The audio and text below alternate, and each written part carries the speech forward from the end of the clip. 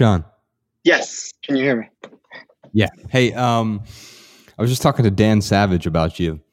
Oh. I had identified I was talking about couples during quarantine, and I identified 5 scenarios, which he sliced much thinner and pointed it out, which I thought was really helpful in terms of segmentation of understanding where we are individually. But basically, what I was telling him is there are 5 different types of people. There's single people, right? 5 different types of people during quarantine. There are single people. There are single people with kids. There are couples. There are couples with kids, and then there's the other category. And I mentioned to him that I had a friend who was sort of in the other category. I don't know how comfortable you are talking about your own dating relationships, but if you want to get into that, I'd love to talk about it with you. Yeah, that sounds good. So you're married, you live with your wife, but until recently you also you had a girlfriend, and yes. So I guess Dan would consider that a poly relationship, whatever the label might be. Mm-hmm. But he mentioned that it's sort of what'll happen in cases like this, if someone feels abandoned or stuck, they may have wanted to be the primary partner when they weren't the primary partner. So can you talk to me about that relationship? Yeah. It was a relationship that I had for 2 years that ended just a few days ago, ostensibly over this quarantine. I think what Dan said is mostly accurate without knowing the specifics of our situation. Right. But I don't think she wanted to be the primary, but she didn't want a hierarchy at all.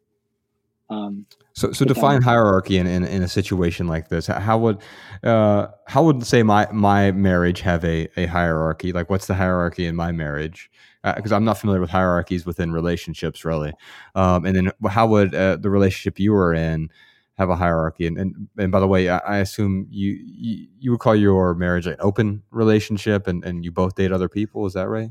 Yeah, I prefer the term non-monogamous just because it's more of a blanket term that allows for all sorts of different structures of non-monogamy, whether that's polyamory, which by definition involves love, or an open relationship, which maybe doesn't. Maybe that's just physical. So yeah, non-monogamy is a more blanket term. But as far as hierarchies go, I think a traditional monogamous relationship I wouldn't describe as having much of a hierarchy within the terms of romantic relationships. You and your wife are the core, the only romantic relationship there.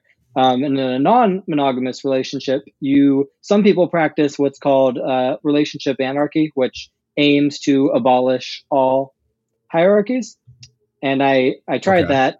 And it's harder than it sounds, especially when you're coming into non-monogamy with an already established core relationship. So my wife and I, we are by default the primary relationship. We are married, we cohabitate, we share finances to an extent, largely because we cohabitate. So a lot more of our life is by necessity intertwined.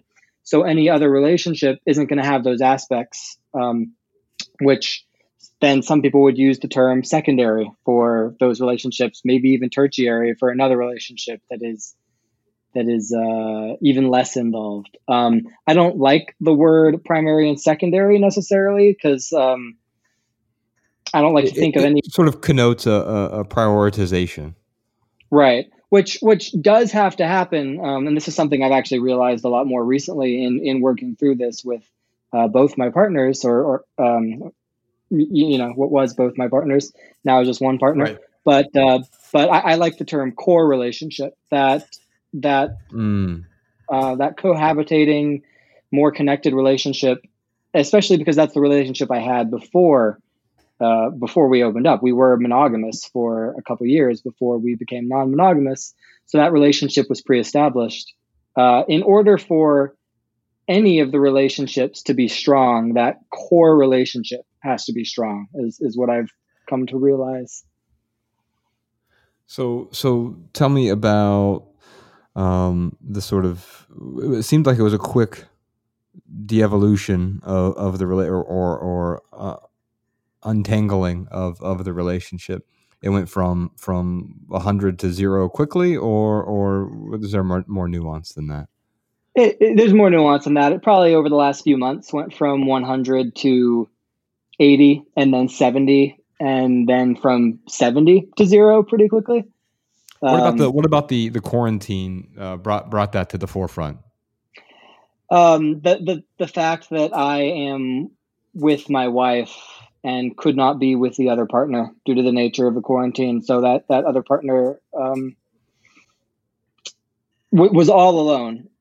First off, didn't have any other partners or even any other people that they lived with that they could be with. So they were alone and saw me with my wife in a very fortunate situation where I'm quarantined at home with somebody, and I think that caused a lot of insecurity. Not caused insecurity. Insecurity was already there. Insecurity that we'd been working with as the three of us had been working on together. There'd been a lot of communication around for the last several months, but it brought that to the fore again very fast. What if you put yourself in her shoes and she was in your situation? How do you think you would feel? Oh, that's a good question. I'd like to say I've thought about that, but I probably haven't thought about that as much as I should have, which is interesting because I've been really working on self-compassion through this whole quarantine situation. I don't think I would have made the exact same decision. Definitely not nearly as rapidly as it seems to have happened. I'd like to think I would have communicated more, but I, even putting myself or trying to put myself in her shoes, I'm doing that from the from the position that from the reality that I really do have. So that's tough to do. There's a term that's often used in these sort of open relationships or non-monogamous relationships, compersion. And while I think that is a aspirational ideal, I also can imagine how incredibly difficult that is, and jealousy plays a role. So I'm imagining there was jealousy and maybe lack of understanding in this relationship that ended. Yeah, maybe some jealousy. It's interesting because 6 months ago we were talking about the three of us all moving in together, all cohabitating. Were you both dating this person, or was it just no, just me? But both partners were good friends, really good friends. Actually, they'd become really strong friends. And how will this affect their relationship? That remains to be seen. They were in a writing group that they started together, and they haven't had opportunity to communicate much over the last couple of days. When you say they haven't had an opportunity, they've just chosen not to, or? Yeah, I think so. I think everybody is taking some space right now. There will probably be some more communication that happens going forward, but I do think, as far as a romantic relationship, the relationship's over. So that word space is fascinating to me because I was just talking to Dan about this, and that's the thing that actually creates high quality relationships a lot of the time, is actually giving yourself that space so you're not crowding each other. And I think one of the complications or the complexities that is being incorporated into relationships now is the inability to have that space, being literally cooped up with someone 24 hours a day or pretty damn close to that, and trying to find that space within your shared space. And Dan said he's able to do that really well with his husband. And I still struggle with that, being able to be alone in a room together with someone, because I think we often feel compelled to interact with someone if they're in that same space. Or are you and your wife finding ways to be alone together right now, or are you struggling with any of that at all? It's not as much as a struggle as I would have expected, but yeah, I'm like you. It's hard for me to be alone together in a room. I talk a lot, And so I feel the need to talk. And yet at the same time, as a writer, I work from home. I am home most of the time, and my wife is not. She works outside the house, but now she's home. So um, that's been a challenge, not as difficult as a challenge as I would have expected. We are only on week 3, so Right. it remains to be seen how that will progress further. But what do you think happens after all of this with your relationship? Does it strengthen the relationship? Do you learn new things? What kind of things do you learn? Does it bring any flaws to the forefront? I think a little bit of all of that. I think, well, because bringing flaws to the forefront is an opportunity to acknowledge them and work through them. So I think ultimately we'll come out stronger from this. I think we'll come out stronger just from this breakup too. We learned a lot just from that. And is your wife dating other people right now? Yes, she's not able to see them as well. She has one other relationship as well. It's a fairly new one. So mine that just ended was 2 years old, a little over 2 years old actually. Hers is fresh, just a couple months old, maybe at most. So it's a little bit of a different situation there, but still unfortunate. Are you using this time to create? Are you using it to consume? Both? Do you find pulled one direction or the other? Both. I'm consuming more than I'm creating right now. I have a book that I've been putting the finishing touches on that I plan on releasing soon, within the next few days. But I've been consuming a lot too. The influencers, yeah, which is interesting because it's about, as the title suggests, influencers. It's also about like celebrities, and the plot revolves around the Oscars, and it almost feels like the world that I wrote the novel, the world that the novel is about, doesn't exist anymore.